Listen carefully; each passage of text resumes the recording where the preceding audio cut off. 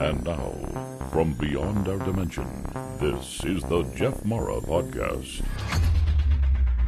Here's Jeff. My guest is Erica McKenzie, who during her near-death experience went to heaven, hell, and the in-between.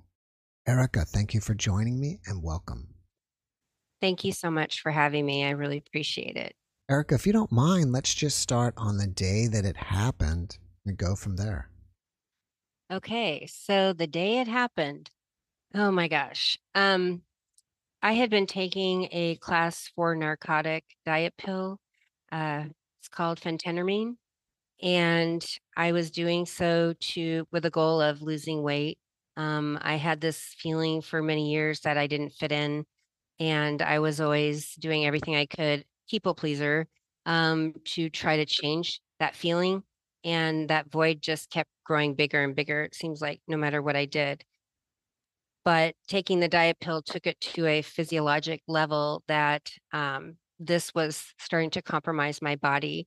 The pill was designed to be taken under doctor's supervision for about 4 months to a year at the most. And I found a physician that prescribed it to me for nearly 9 years. And some of the biggest side effects of the medication is you don't eat, you don't sleep. And when you stop doing those things on a regular basis, for years, your neurons start to misfire, your body starts having problems. You see organs and things breaking down, not working like they should. One of the problems that started becoming really evident to me the last few months before I had my near-death experience was I had a problem with breathing with my lungs. If I would lay down for too long of a period of time or sit still, it was almost like my brain was forgetting to tell my lungs how to open and close to breathe to get air. And I found that like I would have to jump up and down, do something very physical to get my body to remember to get my lungs to open and close, and started getting really terrifying towards the end. Um, and I got this impending doom just days before that I died, that when that would happen to me at some point, I would lose consciousness and I wouldn't wake up again. I would die. I guess what I'm trying to say is I had this knowing for a long time before I died that day that I was on borrowed time if I didn't make a change. And I kept having these conversations with God that, God, I know I shouldn't be doing this. And it was a secret that I hid from everybody. My husband didn't know, my family didn't know about the pills, but I was addicted to them. And I'd never had an addiction problem. But once you have a problem like that in your life, it's really amazing. It was amazing to me now looking back how it completely determined everything I did in my life was for that medication. For some reason, I thought I had to have it. That feeling, I didn't think I could not take it. But anyway, I kept bargaining with God. I know this is wrong. I shouldn't be doing this, and I see what it's doing to my body. But if I'll stop taking it, next week, for example. So I was doing this bargaining thing towards the last, few weeks before it happened. And, it just started tumbling out of control. My health, it was so bad that to the point that the day that I died, I knew I had this sense that I was going to die. And logically, a logical person in their right mind would say, well, tell somebody, tell your husband, tell anybody, call 911, get the help that you need. And knowing that I I just didn't make that choice. And looking back now, um, I guess logically I should say that I regret it, but because of what happened to me when I died and I went on to have this near-death experience, I actually am really grateful that what happened to me happened because it actually took me dying to wake up. There were so many things I had wrong, I guess is what I'm trying to say. Well, I was here on this planet until the day that I died, and the lessons that I learned, during this near-death experience, which I'll share with you guys, it's just changed every ounce of my being, and I'm really grateful to have the opportunity to be here now to share the story that I did get sent back. Um, and so I guess I want to start with when I took my last breath. Um, the last thing I remember saying and witnesses hearing me say was, I believe in God. And at that moment, I took that last breath and I collapsed to the floor. I left my body. And the very next thing I remember is I am on the ceiling and I'm looking down and I'm watching paramedics come running into this room where there was two witnesses there, um, staying with me until the paramedics got there to help me. And I remember looking at that shell on the floor, my human body, and knowing that that was me. But, you know, realizing at the same time, for the first time, I could breathe. And this was really me. This vastness. I didn't have a confinement of a shell. And so when I had left to be able to envelop, it was like I had access to so many more senses that I don't even know what these senses would be called, but it was more than, smell, sight, touch, hearing, feeling, those kind of things. These were things, it was like on steroids, I guess, all of those things happening at once. And so I'm watching it unfold and the paramedics, um, trying to help my body and having this admiration for those people that cared enough to try to help me, but knowing that I had no desire to go back. I had absolutely no desire to go back into that body. First of all, I didn't even know how I would because it seemed so confining and limiting. Um, and so I just remember having a love and appreciation and wishing them well, and then feeling on the right side of me an angel, but I didn't get to see it. It was such a strong presence that it was like I couldn't look upon it with my eyes, but feeling it pull me into a tunnel. And this tunnel that I was put into was completely light filled tunnel. And we started traveling together at a supersonic speed going up. And the tunnel had a life force that enveloped me, and it was love. And I knew what it felt like to have and experience love as human. But again, referring to those heightened when your senses are on steroids, and it was love had a life force of itself, and it was all through the tunnel, and it seemed to be what was perpetuating us and making us actually move that fast was this love life force, if you will. And this angel stayed with me the whole time. And it seemed like, and that's the other thing is as I'm talking about my experience, talk about the word time. And all I can tell you is that time does not exist when you leave your body or when I left my body, in the way that we know what time is. Humans have made this thing called time, and that's what we all live by, but it's not like that there. So I was traveling in this tunnel for what felt like years, like a very long time to humans. It was exhilarating. It was wonderful. And honestly, if nothing else happened after that, and I just only had the tunnel experience, that was enough because I got this sense that I was home.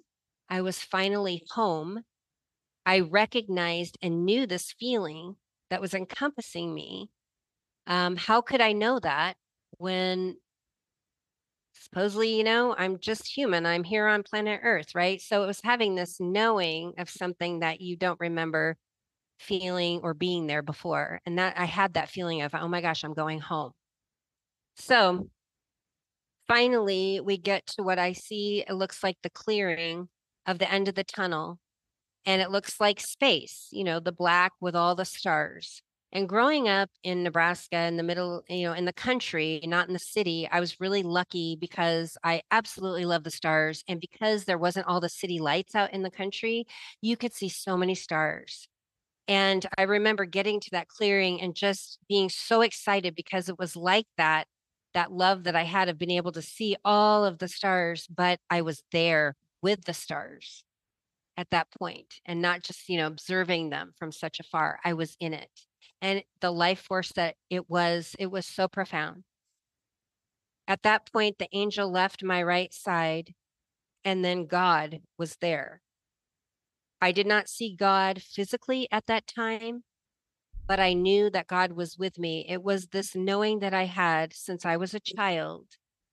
Since I was a child, I was raised in a family of we went to church more than once a week, Wednesdays a lot of times and Sundays. And so God and Jesus were like household family members to me, this relationship that I had.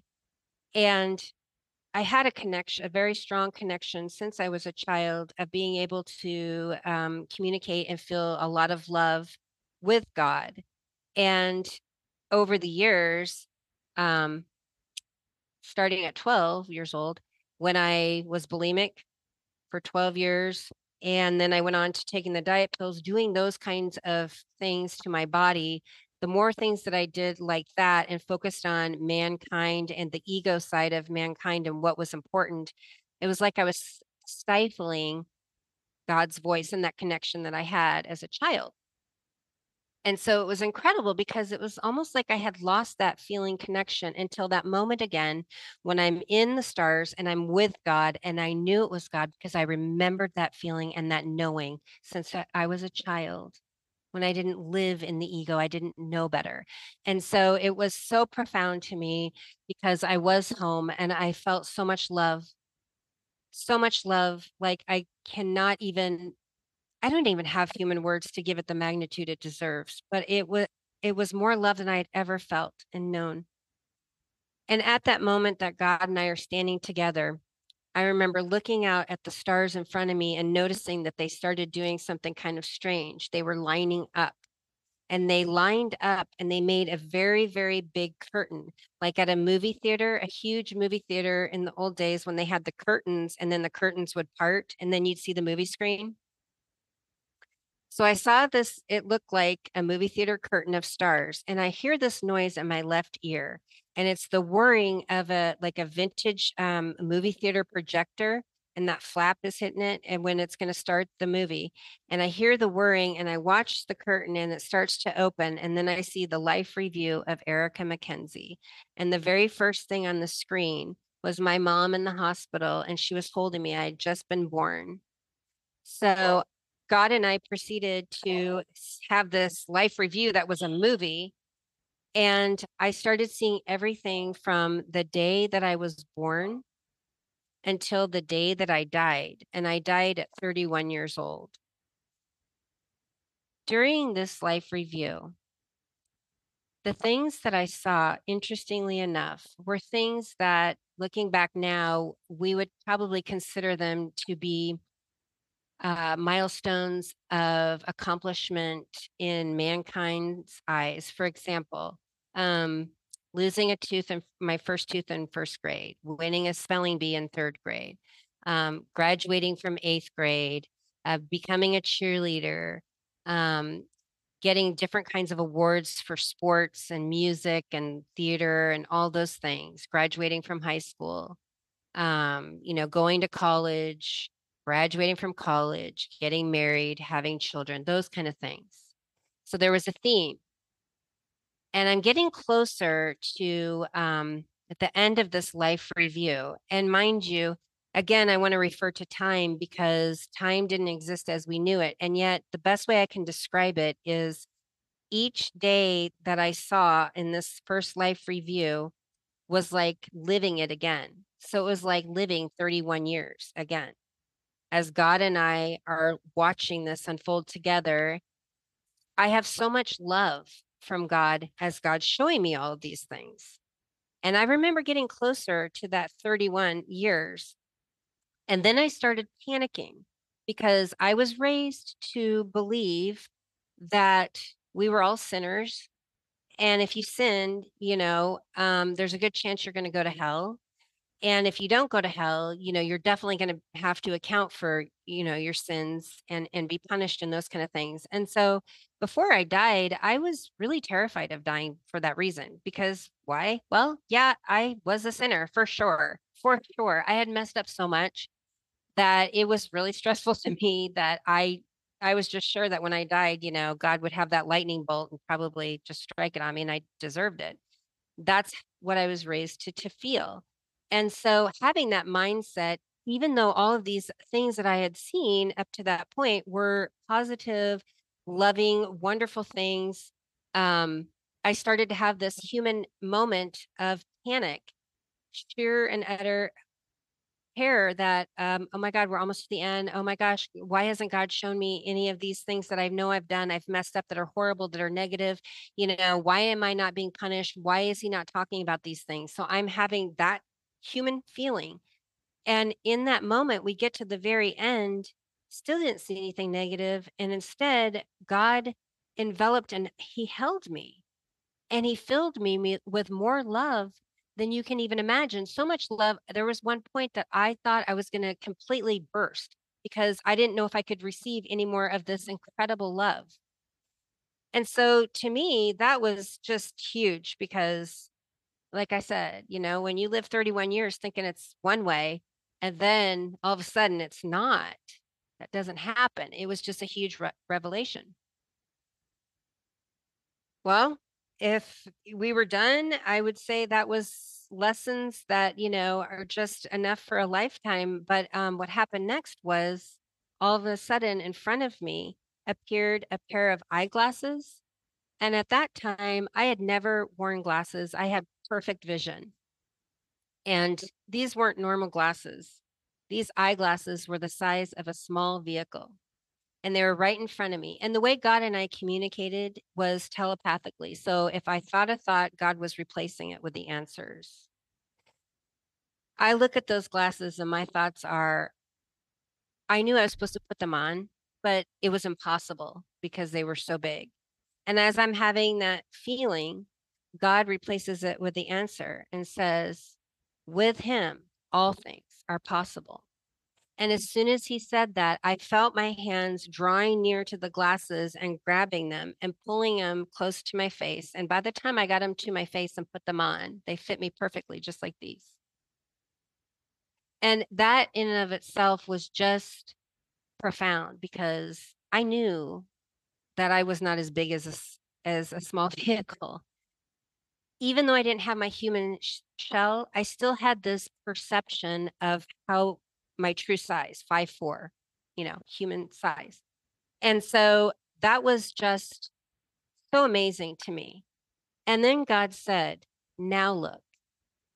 And as soon as he said that, I saw the stars lining up again like a curtain. And I heard that projector noise in my left ear, the whirring again. And I saw the stars part. And then my heart started beating through my chest because I was like, oh my God, now I have God's glasses on. Now I can see. And I was terrified because I knew that I was not going to see at all what I saw the first time. And here I'm having it happen again, right? The stars part, the same picture of my mom holding me in the hospital, right? It starts again, except for this time, everything else was different. This time, what I saw were the things that were important to God, not to mankind. And so they were things that there was one common theme, and it was love. So I remember the very first memory of it. One was I was in kindergarten, I was in Brownies, and we were at the rest home singing Christmas carols, and they couldn't find me. And then somebody went into one of the residents' rooms, and I was sitting on this woman's lap in her wheelchair, and I was brushing her hair, and I was singing "Jesus Loves Me." And there was so much love exchange that I was giving to this woman who needed love. And to be able to see it and as a spectator almost, but it's you, but then to feel it and understand how powerful the love connection is while we are here. And so I proceeded to go through the whole 31 years of my life again and seeing all of the things that I had done and how love impacted, whether it was animals, people, situations, multiple situations. Very profound because, like I said, every day I lived it like it was a day. So it was like, here's another 31 years that I'm up here, but this is what I'm seeing now with God's glasses on. And by the time we started getting close to the end, I started having this impending anxiety of feeling of doom, feeling again of the ego human side being, I was raised to believe that I would have to justify and be punished for my sins. I know I'm a sinner, and now I have God's glasses on, and he put them on me because also I need to understand how bad I was, is what I'm thinking. This is the human side. And it's got to be coming because I know I sinned. So it's going to be really bad. And I remember having that feeling. And again, getting to that day that I died and not being judged by God. But isn't that what we all do while we're here on earth? Don't people judge everybody? Oh, you don't have enough money. Oh, you look like that. I'm going to judge you for that. Whatever. Oh, your opinion is this. Oh, you're a Democrat. Oh, you're a Republican. Whatever. I don't care. We know judgment. I will use myself. I was guilty of judging. But I learned in that moment with God's glasses on, and God told me, none of us are qualified to judge. The only qualification that we have while we are here is to love. And if God didn't judge me, then who do I think I am, this lowly human sinner of a being, to be able to have the power to judge myself or anyone else? We don't. And that in and of itself, that lesson right there, it just spoke volumes to me because of the decisions I had made in my life, letting others judge me and making, and that made my decisions to do a lot of things when I shouldn't have let that happen, And so it was this huge teaching moment. And um, at the same time was filled with love and appreciation and how much God loved me and how much God loves each of us. And so we get done with that lesson, and I'm thinking, I'm done and we're going to go into heaven now or whatever, because I am still trying to go over everything that I've learned in these both two life reviews, how significant and important they really were. And we weren't done yet because God told me, look to your right. So I looked to my right, and then that's when the lesson of the rippling effect, is what I call it, happened next. This is the only time during this whole experience with God in heaven that I was able to see God in a physical form. And the only part that I could see was I saw from his tip of his finger, I don't know if you can see from here, all the way to the arm. So I saw that whole part. And I try to tell people, again, I use vehicles because just to give them an idea of the different size perspectives. From the tip of the finger to the arm, it looked like the size of a semi truck. That's how big it was to me. And it was right in front of me. And I could feel the life in his arm. And I'm looking at the palm of his hand. And all of a sudden, in the palm of his hand appears a huge single rock. And that rock was the size of a small vehicle, a small car. And I remember just admiring his hand and this rock, and I knew it was important. And as soon as I was fixated on it, this light being able to shine, it shined from every orifice of that rock. And it was so blinding that I could barely look upon it. And that light was a love force that was so strong. I knew that that light had the ability to it could cut through anything. It was laser light strong, like nothing I'd ever seen. And God said, you are the rock, you are the light. The light is of me, and I am with you. And as soon as he said that, he turned his hand and let go of the rock. And I started to watch this rock, and it fell. And it fell for what seemed to be, again, quite a long time. And I'm looking out in front of me, watching this rock falling. And all of a sudden, a huge body of water, like the biggest ocean you can imagine, you can't see the borders of it. You can't see the land. It's so vast. And there's this water, and we're watching this single rock fall. And eventually that rock gets to the water and it plunges with such a force into the water that it makes this huge eruption. And yet only one single ripple formed from it. And that ripple grew and it grew and it grew. And I watched it keep growing until that single ripple, you couldn't see the border of that anymore. And God went on to explain to me, like that ripple affects that whole body of water, so too does man's words, actions, and thoughts affect all of mankind. And I understood in that moment that it wasn't just Erica's the rock, Erica's the light. Each and every one of us, if we are alive and here on this planet, are the rock. And we all are the light. The light is of God, our creator. But here's where we get to choose. We get to choose while we're here if we're going to let that light shine or not. We're still going to make that impact and that ripple. We're going to affect everyone with our thoughts, words, and actions. But if you have that love light on while you're doing it, that's when you will do profound, wonderful, incredible things that can change the world in a positive way. If you do not have that light on and you choose not to have that light, you're still going to make that impact and you're still going to affect others and that ripple, but it will be a negative way. And we all think that we're so insignificant. How can one person, why do you try so hard? You're never going to make a difference. You're just one person. You can't change the world. Let me just tell you that lesson showed me how we can change the world. And it's up to us, if we choose to shine that light, to come together with other people and to empower and embrace each other, our differences, and let our light shine together. And then together, we can change things, really change things.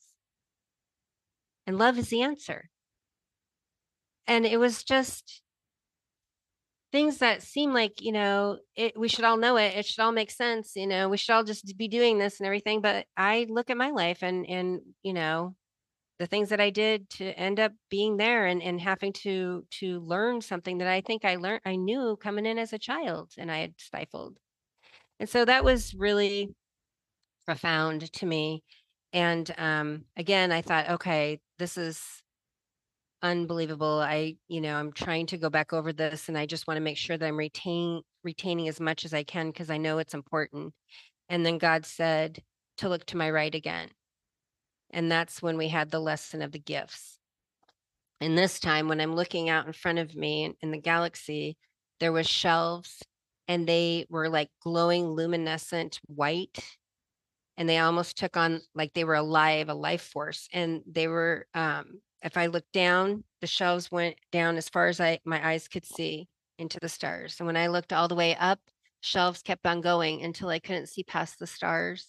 When I looked out in front of me in the galaxy and planets, shelves kept on going. And then I turned behind me and the shelves kept on going. So that's how many shelves and how big it was. And then I remember just looking at these shelves and then is all at once these presents like gifts at Christmas when you have them under the tree and they're all wrapped, filled the shelves. There was not one space available left because they had taken up the space on all of these shelves. And I'm sitting here looking at all of these gifts and noticing that, wow, this is crazy. Like not one is even remotely the same. How can you have this many and none are the same, not even like a little bit the same, wrapping, nothing. And just feeling that is just profound in and of itself. How can there be that many? And so God said, when you were born, I gave you gifts. He said, I gave you the gift of patience and I gave you the gift of beauty. And this is where I argued with God, which who does that? But it just came out of my mouth. And I remember cutting God off and saying, no, no, no, wait a minute, God. You didn't give me the gift of beauty because I wasn't pretty enough. I wasn't, good enough. All those things that I did was because I was trying to fit in. I was trying to get people to like me. I was trying to be enough and it wasn't. And he stopped me and he said, when you were born, I gave you the gift of patience and I gave you the gift of beauty. And in that moment, I realized for the first time what the gift of beauty really meant. It came from within my heart. It came from within my heart. That's where the beauty was. And God told me, when each and every one of you are born, I give you all gifts, each and every one of you. And he said, and do you know what? He said, I actually have more gifts for all of you. And do you know how you get them? And I'm like, oh my God, I have no idea. I'm sitting here looking at all of these gifts on the shelves. And he said, all you have to do is ask. But then you must be quiet and listen to receive them. That was a huge lesson for me. I can't tell you how many times through this whole experience with God that I was told to always make sure that I be quiet and listen. It was really going to be important, not just for me, but I find out, for all of us. And so we went on to have this long lesson about how, each and every one of us is unique. We have our own fingerprints, right? I mean, we know that science has taught us that no one has the same fingerprint. That's vital. Our uniqueness is our value, and our value is our contribution here on our earthly journey. And part of us living our lives is learning about the gifts that we have and the gifts that God wants to still give us and how we get those and how we bring these gifts together and use them on our mission while we're here. And then the bigger, more important part is, how do we take our gifts like a big puzzle and come together with people like you, other people with their gifts and their uniqueness, not stifling them, embracing and empowering them and their uniqueness, and bring them together and work together with these gifts and change things, because that's how it works and that's how it's designed. It's never designed for the ego driven, oh, it's all about me, I'm going to accomplish this and this and this. We're all missing it. To be able to use it to the magnitude of the blueprints that God has designed and unlock it all, it's all about working together. So it was really profound. And it's still hard to put human words to how everything was shown to me, but I can't stress to you enough how I knew it was so important. I was hoping I was staying in heaven, but the other part of me was thinking, gosh, if I have to go back, I have to be able to remember how to convey this to other people, because this is the answer.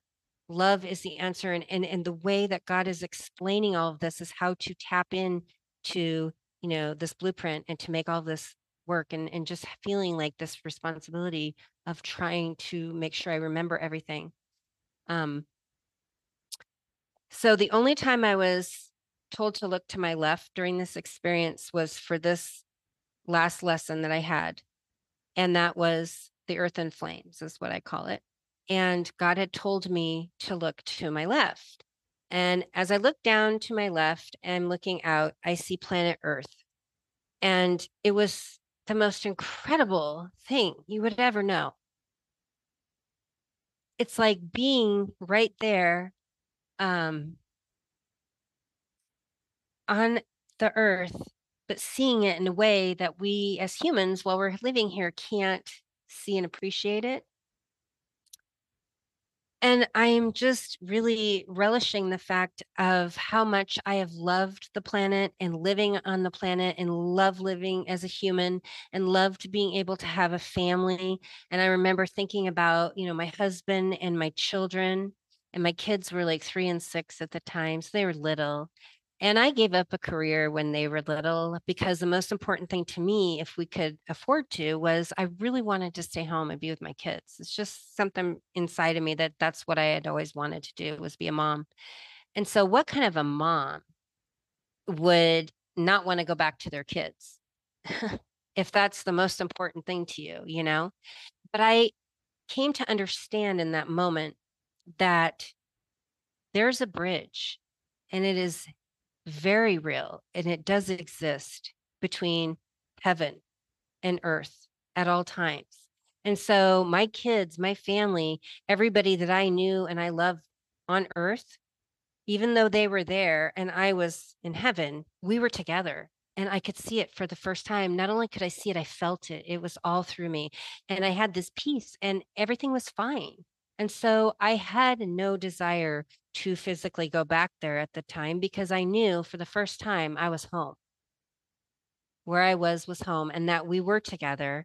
And someday they would come and be together with me like I was physically left as well.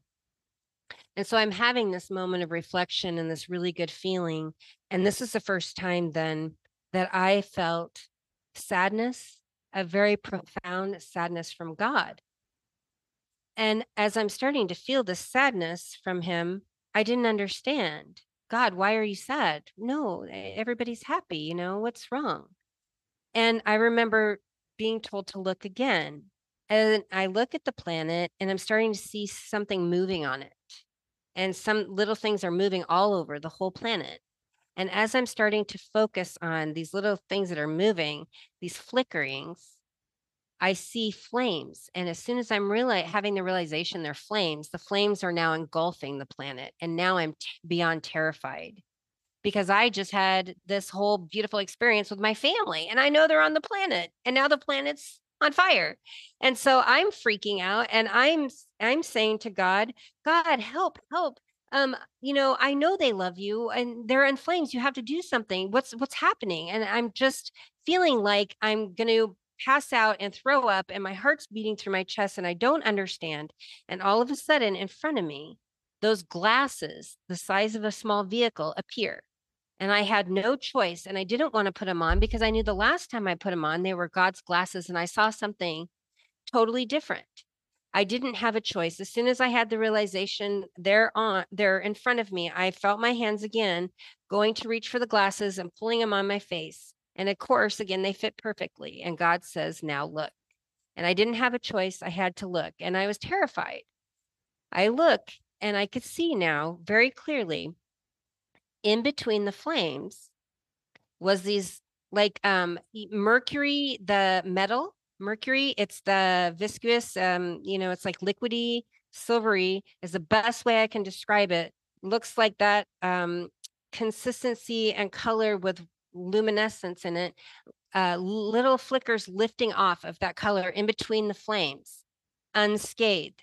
And I'm looking in even closer so that I can tell what it is. And they're starting to come towards us. The silver stuff is coming towards us.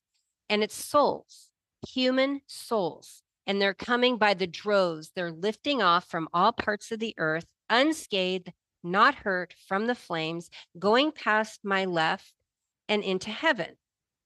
And I could feel them. And even though I didn't personally know each one of them, I was connected to them.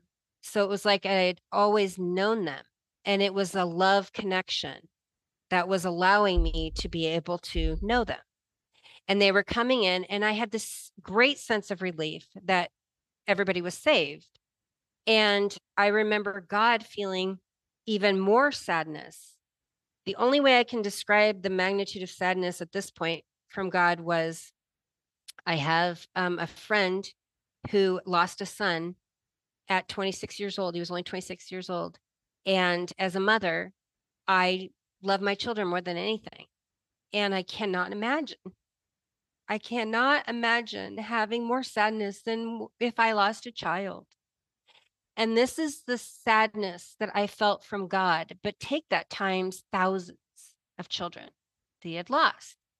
And it wasn't registering with me because I'm still seeing them all coming in. So I'm thinking, it's okay, God. And I say to him, God, like he needs to know, but I'm telling him like a mom, God, it's okay. Look, it's okay. They're all saved. They're coming in. They're going into heaven. See right, behind us. And God has me look again. And this time, as I'm looking at the planet in the flames, I see the souls that aren't lifting off. Like they're stuck. They're not lifting off. And God says to me, Erica, hand in hand with the gift of life, I give free will.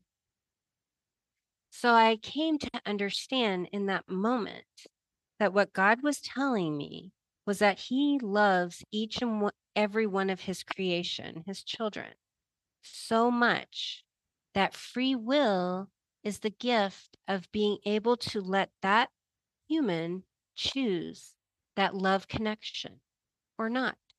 Meaning, he's not forcing any of his kids, you will have a love connection with me, you will love me, and everything. That's what free will is, the most vital sacrifice of a gift that you could ever give, to let them choose. And he was not so happy, oh, yes, he loves everyone so much that the sadness was because of the ones that chose to not have that connection. His heart hurt for them because he knew he could not force it. And so that was the most profound lesson for me, is how important. I mean, we think we're so insignificant, but everything I learned, you know, how important each of us are to God. Not just some of us, not just 500 of us, but each and every soul. That important. And so after that lesson, it was like I didn't feel like I could handle anymore. I mean, it was like I am so ready to just go and turn and join all the souls and be reunited. I know I'm home. This is what I signed up for. I'm just so ready. And I just remember turning and starting to like run into heaven. And for the first time, I was allowed to turn around and see it. And at this time, what I saw was a planet. Heaven was a planet. And that was hard for me because I wasn't raised to ever know it as that. But I'm just telling you what I experienced. That's what it was. And I'm starting to run in there thinking I'm going to get to go into heaven and our lessons are done for today. And I remember just being froze and I couldn't move. And this is the point. I'm sorry about my dogs.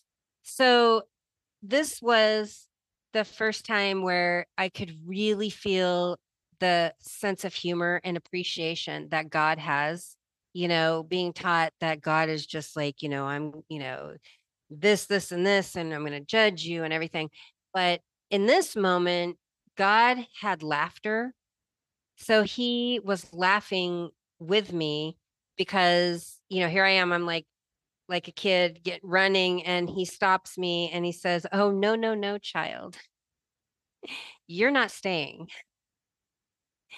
You have to complete your mission, and your mission is down there." And I'm looking, and it's the planet, and it's engulfed in flames. And that's where he's telling me, basically, I got to go because I'm not done.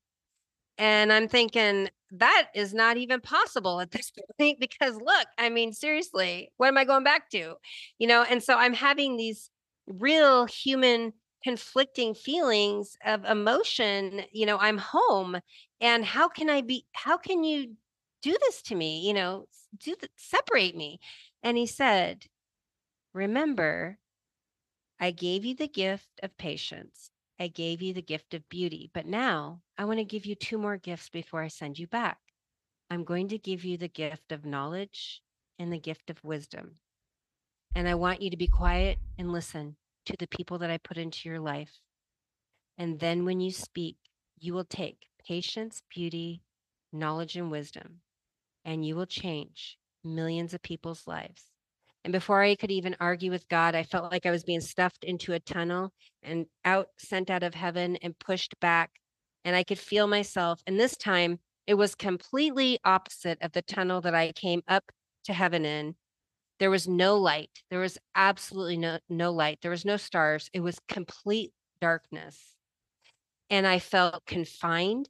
I felt like I was standing and I couldn't move my arms. I felt confined. I felt alone.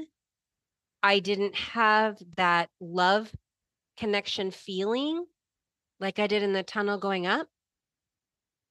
I felt like it was very slow. And I felt like at one point it was slowing down. And I was terrified because I was alone. I was absolutely terrified. And I remember thinking, okay, I got to get out of this. I'm like stuck. Like I was to a standstill in nothingness. And I didn't know how to get going to go down again, because the sooner I go down, I get to earth and I get to finish my mission and I get to go back to heaven. That's all I could think is I've got to figure this out. What I don't know what to do. How do I go get moving again? And as soon as I had that thinking, I heard something, and it was in the very far distance, and it was like a buzzing noise, like a buzzing noise in my left ear. And I thought, okay, well, it's the only sense I have is hearing. So I'm going to focus on that and I'm going to figure something out. And I've got to, get out of this place. And so the more I started listening to this buzzing noise, then it became louder. And it was like, I don't know if they do it anymore, but when I was growing up in the old days, like at midnight or something, when the TV shows were off for the evening, there was like the American flag or whatever, and then they had that bzz. It was almost like this white noise on the screen, like bzz. So it went from little buzzing to this whole buzzing noise, and it was vibrating. And the more I listened to it, the vibrating became more intense. And then the vibrate got so strong that it started pulling me out of this confined tunnel. So it pulled me to the left out of the tunnel. And then I was on my back and I was floating on my back. And it was like this noise was pulling me somewhere, but I couldn't see anything. It was pitch dark. And it's pulling me and it's getting louder and it's getting louder. And all of a sudden, I'm just to a stop again. But this time I'm on my back and I'm just hovering in nothingness. And that buzzing noise becomes garbled, muffling, like if a bunch of people were in a small auditorium and everybody's having a conversation at once, so much so it's so loud that you can't even hear your conversation or anybody else's. It's so loud. It was like muffled noise. And I had this epiphany, oh my God, this sounds like people. And as soon as I had that knowing that this is people's voices, all of a sudden beneath me, I could see the light. Light came on, and I could see all of these people in the darkness. And my light was on, my light force, it came on, and they could see me. And as they could see me, and I'm just hovering like just above them, I could feel their hands, all these hands, and they were pulling me down, all of them. And every finger that was laid on me, I knew it was human, and their energy force was taking my life force out. So the more hands that came on me, the lower I would get down into this crowd. And I knew at that point that if something didn't happen, that I would not have the energy or the life force that I needed to get out. I could just feel them overcoming me. And everything was completely draining and negative. It was you could feel self-loathing. All of the fingers on me, I could feel all of their feelings. And it was hatred, anger, self-loathing. And the one common thread with all of this was there was no love connection present to our creator. So it was all of these souls, these people. And the only reason why they were grabbing onto me is because my life force had came on. I called out to God in that moment. I cried, please help me, God. I love you. Don't leave me here. And just having that love for God connected me to God again. And I felt reluctantly all of those hands, and it felt like it took forever, but each one of them was taking their hands off me and they couldn't hold me anymore. And I started rising above them again. And I just remember talking to God that whole time and telling God, please, I love you. Don't leave me here. You know, I don't want to be here. I love you so much, God. I want to be with you. You know, those kind of things. And it kept making me finally get out of that space and go back slowly to the tunnel that I was in. And I noticed that when I would even stop to like take a breath for a second, I felt myself stop all of a sudden again. And I knew that I was going to go right back over into that space. And so I just kept talking to God the whole time. And eventually I got into the tunnel and I was stood back up like this and I had my hands at my side again. And I eventually started going back down towards the planet. And it was really exhausting, but it just really showed me through that whole thing of how all I needed was that love connection with God, and everything else would be taken care of. But it was so painstaking to go through it. And I think that it was important because if I wouldn't have gone through it like that and felt that, then I wouldn't have understood that that's all that matters is that love connection. And I remember at one point as I'm going back down the tunnel and, you know, Earth was still quite some ways in a distance, that I asked God, why are they there? Because when they touched me, I had all the knowledge come to me and knew they were people like me. And I didn't understand. Why did you put them there?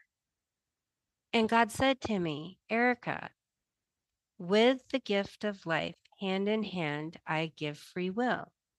I didn't put those people there. They put themselves there when they chose to not have that love connection. God, everything I've learned about you, you would never give up on, not one of your children, not one. I saw how you hurt. I saw it when they were in the flames on the planet. And I learned that God never gives up on any of us. And do you know that at any time, those people that put themselves there on what I call the edge of hell, they could get out at any time. God didn't put them there, they did. And they could get out themselves by choosing to have that connection with God, like I did. When I cried out to God again, and my light was shining even more, and it was that force that took me away, they could get out at any time as well and choose that. So God wasn't punishing them, they were using their free willpower. And that was the result. And that was important for me to learn, because how I learned heaven and hell and everything else worked, you know, in organized religion as a child, that's not what I was shown. And so that was really important to me to experience that. It was a whole awakening for me. And eventually, I did get back down to Earth. And when I got back down to Earth, I found myself on the ceiling of the emergency room. And I was looking at this point at my body, my shell, on a gurney in an emergency room. And my husband was sitting there crying over my body. And I just remember having the realization that what was going to happen next was I was going to have to go into my body, and having this panic moment of there's no way that I can fit into that body. Because remember, our senses aren't limited when we aren't confined to that body. And to feel like, you know, are so much more than that. And then to see that, it was like, it's never going to work. I mean, I was panicking and I was crying out to God, begging God, don't make me do it. Don't make me go. I can't do it. Please. I thought I could. I know I have a mission to finish, but I can't do this, God. I cannot do this. And God said to me, I love you. And with me, all things are possible. And then at that point, I remember just being stuffed back into my body. I didn't have a choice. And I could feel everything filling up my toes, filling up my fingers. Myself was like I was unfolding myself inside of the shell, which was me. And that's when I woke up. So there you go. Erica, thank you for sharing your experience with us. You mentioned that you took a last breath. Was that at one of the times that your brain was not connecting with your lung and you just stopped breathing? Yeah. So the very last breath that I took, the people that found me, I ended up being in a pastor who wasn't supposed to be working at his office in the church that day. And one of his church members had found me and brought me to the church. It was just like literally a couple blocks away from where I was. And when I was there and they were helping me, and the pastor had called the paramedics, and he could see it in my eyes, and I didn't have an identification on me or anything. And I remember him saying to me, what is your name? I couldn't remember my name. Do you have family? Who's your family? Are you married? He was trying to help. I couldn't remember anything. I couldn't remember my husband, Derek. I couldn't his name. I couldn't remember anything to help, because what was coming over me at the same time he's trying to be helpful and ask me questions is I could feel one of my lungs already like sticking to itself and not opening. And then I could feel the other one was just like slowly, like a balloon that gets all the helium out of it. That's your air, your lung. And I knew that as soon as that happened on that one, I was out. There was no buying more time, bargaining with God, And I remember I had been sitting in the chair, and it was not me. It was a God force that lifted me out of the chair, lifted me up so that I could try to desperately. I was trying to jump up and down like I had done in the past, and almost like restarted things, got my circulation going, breathing again. And this time when I jumped up and I said, I believe in God, that's when I passed out and I left my body. So that was the last breath. Apparently, it sounds like you had a lifetime, or not your entire life, but many years of weight issues because you said you had bulimia and then you were taking the pills. Right. Was that issue resolved immediately after your NDE, or did it take time to still work through that? Oh gosh.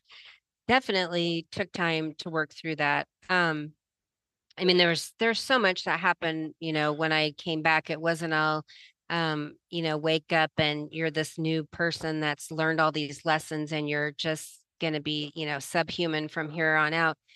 It just so happens that when I came back and I woke up there in the emergency room, my husband was there and everything, I didn't have a voice.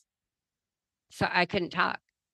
And so I wasn't able to tell them everything that had just happened to me. And I wanted desperately to tell somebody what just happened to me, because having that experience, it was the most important thing to me at that point. I couldn't think about anything else. I didn't want to forget anything. I felt this responsibility, like I said, to, tell somebody else so that they could help me, remember till I could get it all written down. Because I just felt, like I said, the sense of knowing that it wasn't going to be just for me, these lessons to help, they were to help others too. And so that was extremely frustrating that I had no voice. And what happened is the attending physician said, well, let's check her in for observation, make sure she's okay. And so they checked me in to stay overnight at the hospital. And my husband, went home now that he knew that hopefully I was going to be okay and I was in good care. And at that point, then, they had given me medications to help me sleep. And the next recollection I had was the next morning. And that's when the attending physician came in. It was just myself in the room, and the nurse was charting on me in the hall, and she had left the door open. And the the physician had walked in and said, good morning, Mrs. McKenzie. How are you feeling today? You gave us quite a scare. And that was the first point. I felt like I was going to throw up. And what came out of me was my voice.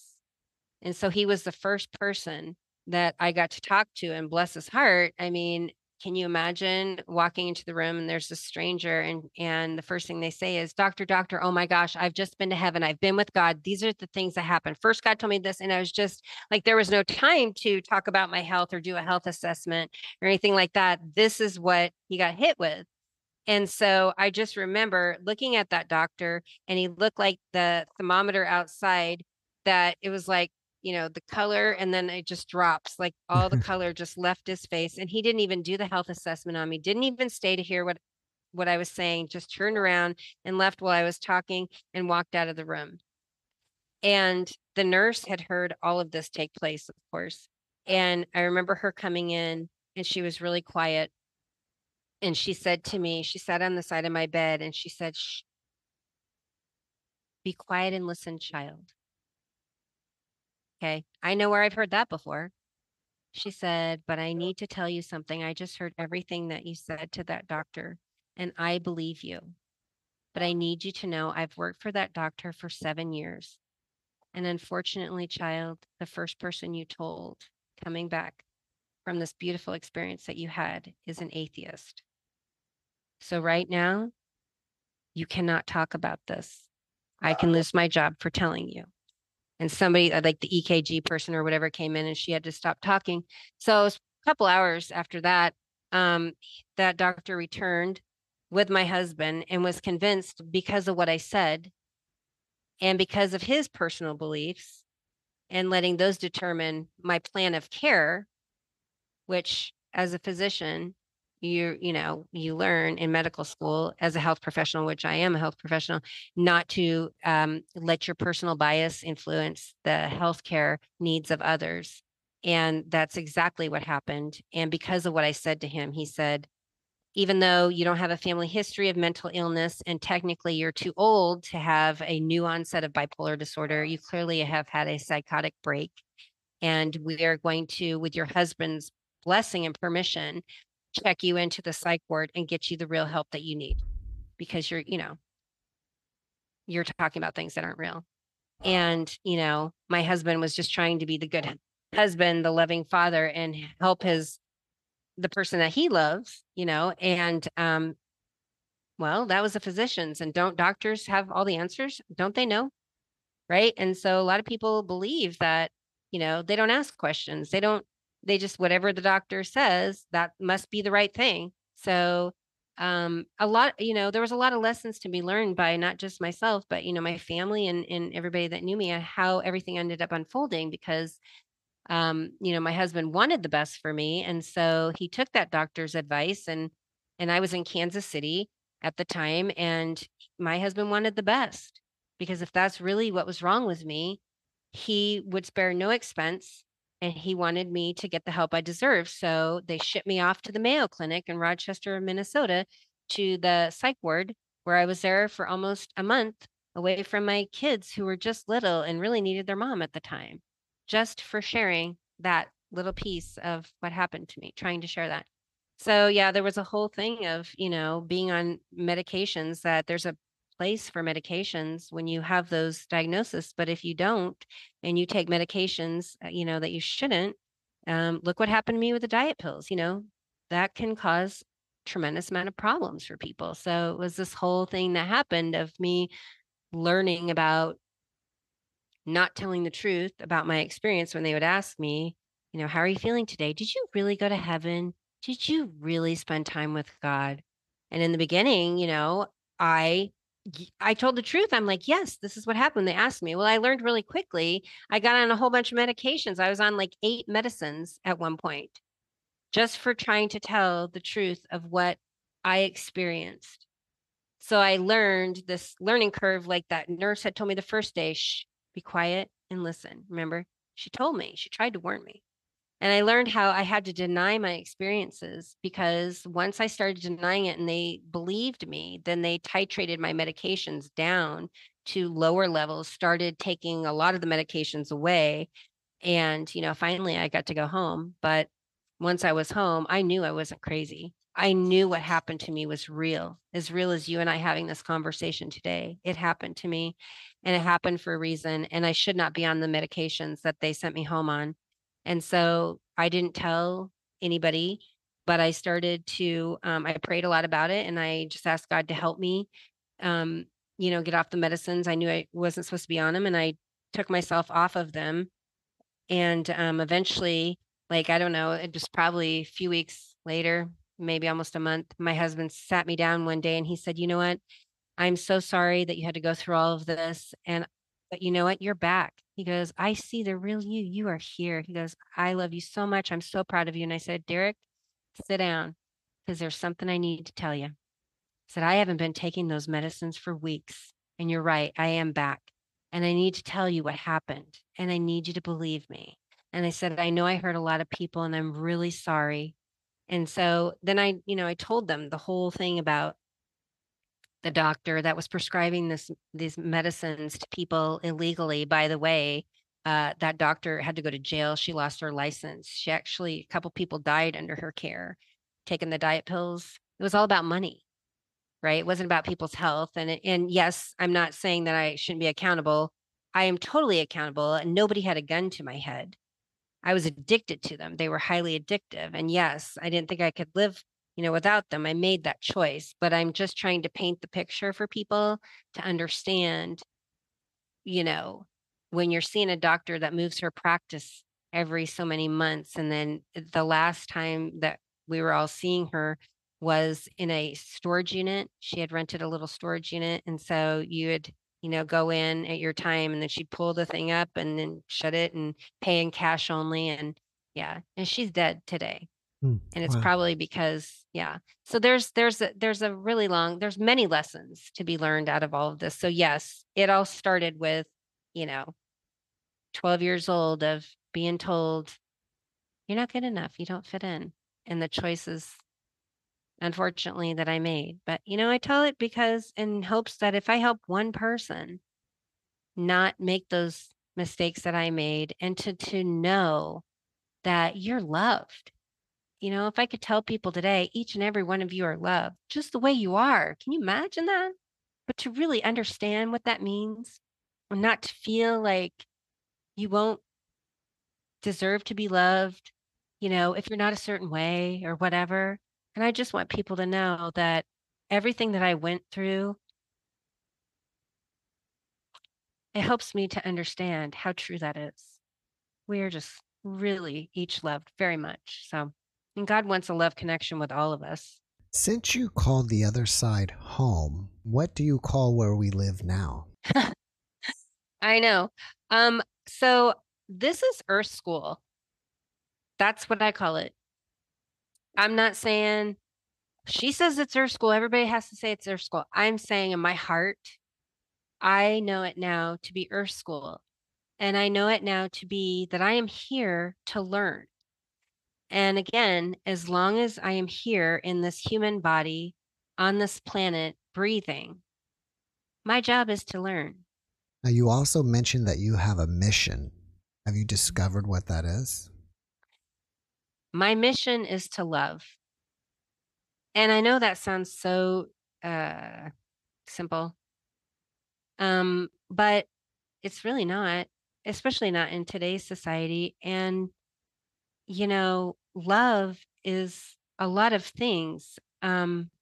Just being love and not even necessarily saying to somebody, you are loved, those kind of things, but even just uh, embodying what love is, that love force is, and it's sorry, dogs, if you hear them, is in and of itself, it's a medicine. It's, if you will, it can be a very healing medicine to so many people, the positive force of love. And so it's really to try to do the best I can to share what happened to me and to help others to know that they are loved and to do what I can to, you know, advocate for other people and animals because animals, as another lesson, that I learned was God has animals on the planet to help us learn what unconditional love is. So, especially, the domesticated animals, the relationship, they love us unconditionally. And that's there for us to learn to emanate that behavior. It helps us. What does that look like? And that's a really good demonstration when we have those companionships with other animals. Um, so yeah, it's all about love. You saw shelves and shelves of gifts. Do you Yeah. recall what some of the other gifts were that were available to people? Oh gosh. Okay. There were so many. I'll give you one example. When we're having the lesson of gifts, um, Shane Martin was shown to me, and Shane Martin was one of my classmates. And growing up, I had dyslexia, I had learning disabilities, and he was one of the smartest people I had ever met. And it's like I would remember I would rub Shane's head like in fifth grade and teasing on the playground, like, I know I'm going to get some of your smarts if I just rub your head hard enough, right? And he was such an awesome person. His gift was his brilliance, his mind, his intelligence. And I remember being shown again how there was one point where I would go to Shane's house a lot of times after school, and his mom would make us a snack and we'd watch Flintstones, and then he'd help me with my math homework because with dyslexia, numbers and letters and stuff, I would constantly flip flop. And he had so much patience, and his gift of intelligence. God was just showing me an example of a gift that I didn't have, but what a wonderful way to receive the intelligence when Shane shared that with me with love and care that he had for another human and trying to help, and how it did help me. I mean, I would have flunked out of math. I would have been in summer school a lot of times if it wasn't for, Shane. And so that was one of the examples of, seeing another person's gift that I didn't have, and seeing the importance that it held in so many facets, and how, again, the reiteration that God said, how it's so important when you each have your gifts to come together, right? And work together. And that was, a really neat demonstration of, just on a very small level, of how that happens. Since you're NDE, have you noticed that you have any new abilities that you didn't have prior? Oh, that's a great question. Um, yeah, so prior to my near-death experience, we had spoke a little bit before the show, and I had briefly shared that my first recollection was in kindergarten, how I had this connection with God, that like I would get downloads. There were times throughout my life that I would get these downloads, and um, I would give messages, for example, and there's no way I could know those things. Erica McKenzie could not know those things, but I did. And so it was clearly coming from God. And it was this testimony of me learning to step out of the ego at times and not worry about what anybody else would think if I would share that or whatever, but just kind of be a vehicle to let God share whatever it was. So that was all going on for a very long period of time. Well, then after I had the near death experience, that gift was like being on steroids with that gift, um, to where it was happening so much that I had to learn to almost think of the gift as like a radio, and you take the knob and you turn the volume knob all the way down so that I could function, like, because you have to function in this human body if you're here. Also, you have responsibilities, things like that. And I had to learn, it was that many years of learning this balance of, I call it working for God or whatever, of getting these downloads and things to help others, and then knowing when to turn that off. And so that was a big learning curve, because it was, like I said, like being on steroids with that gift. The things that I would be told were so accurate, and just really the learning curve of when to know that, to say something and when to be quiet and listen. And then another thing that happened to me and still happens, these still happen. But this one was new. This did not happen to me before I had died, but after I had this experience, I started seeing um, orbs, is what I've learned they're called. And so it's spirit of people in a sphere, like an orb, and I can see them with my eyes. Before I died, especially when I was younger and growing up in a house that was really old and had a lot of history, like with people dying in it and stuff, I could see spirit, like a person standing by my bed at night when I would wake up and I'd scream for mom and dad, and that happened a lot, but I never saw them as orbs. And so seeing them as orbs, there's been a whole learning curve with that of me learning when somebody comes in that way, what it means. The orb is a vehicle and the messages and things. There's a lot that has to do with math with the orbs and that kind of stuff, which is funny because math was always hard for me. So learning a lot about like a whole additional dimension, I guess is what you could call it, here on Earth and figuring out what I'm supposed to be doing with that, those kind of things. And I'm always learning. I mean, that's the other thing, yes, all this has happened to me, but at the same time, I'm human. I'm here to learn, like I said.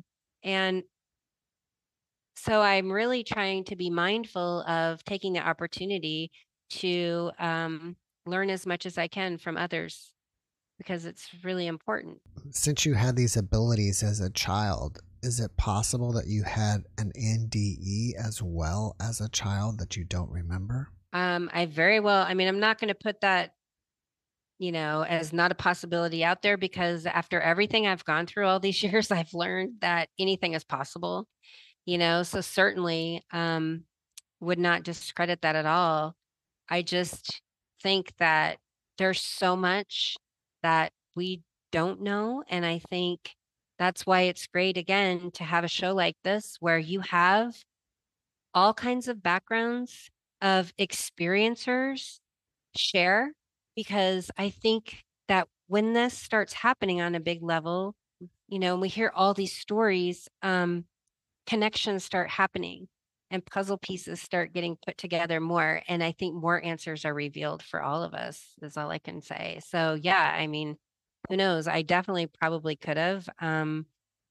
It's just so profound to me, though, how the other side really isn't on the other side. They're right here with us, in so many tangible ways for all of us. You mentioned that you could build a bridge or something from the other side. Yeah. And do you feel like from there you could still have a connection with your family on this side? Definitely.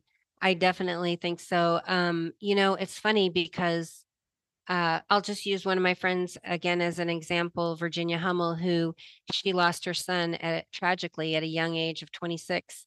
And almost from the start of when Chris passed, that was her son's name, she talks about how she would get visits like a hummingbird would come, and she knew it was him. There was times and things would happen, a big purple orb, and she had never seen orbs ever. It came and sat on her chest and how it was her son. All these different signs that her loved one was giving her to let her know, because she was asking, she was desperate as a mother, trying to find some sense in all of this and feel that heartache, and desperate for that connection. When people sit back and they are quiet, they can start seeing in their own ways. It might be through a song that comes on the radio. There's all kinds of different stories you hear about that makes you see that, yeah, you're not crazy. There is a connection, there is a bridge, call it what you will.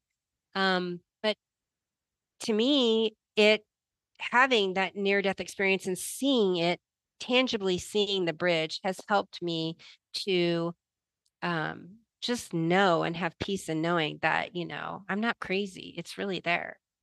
After watching this podcast, people may want to reach out to you and ask you questions. Are you open to that? Sure. I mean, questions are important. Like I said, the only way we're all going to get answers, and learn is by asking questions. So to me, questions have always been important. And I ask questions and I'm never going to stop. And I'd love it if, people want to reach out to me. Um, I have a website. That's probably the best way to do that. And it's ericamckenzie.com.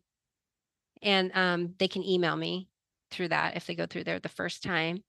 But I will warn you, the thing is I love hearing from people and I have for 20 years, but it's really hard to respond to everybody in a timely manner. So I'm going to say right now, I will do my best because everybody is important and I don't want them to be deterred, from reaching out because questions are important for sure.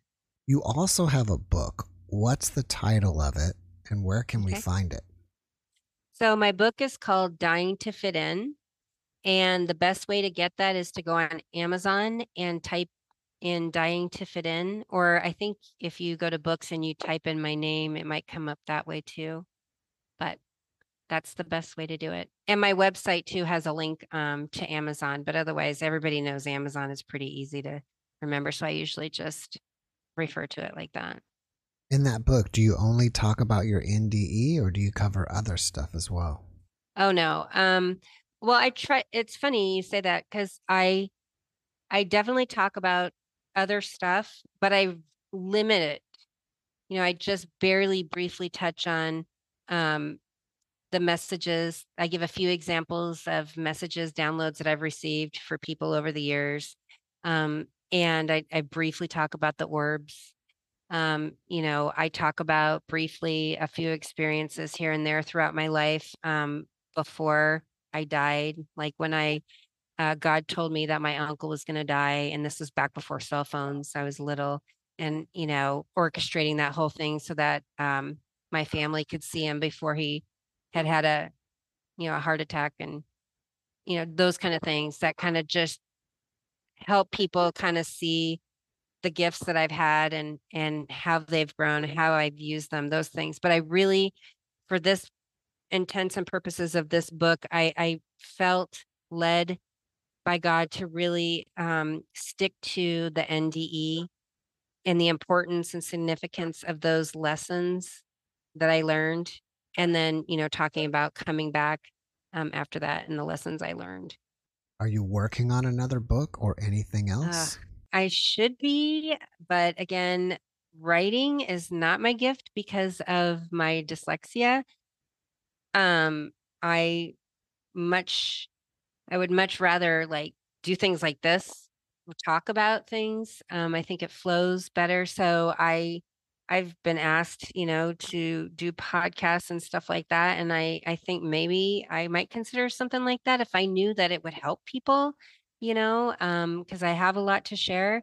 So it's a consideration. So check back in with me on that because that's something that I've been thinking about now that my kids are, out of the house, raised and all that, that I have got a little more time that I think I might be able to, because I just really do love people and I really want to help, so doing stuff like this, I love having this opportunity. Like I said, I'm so grateful to you and, being able to just reach out to people and share.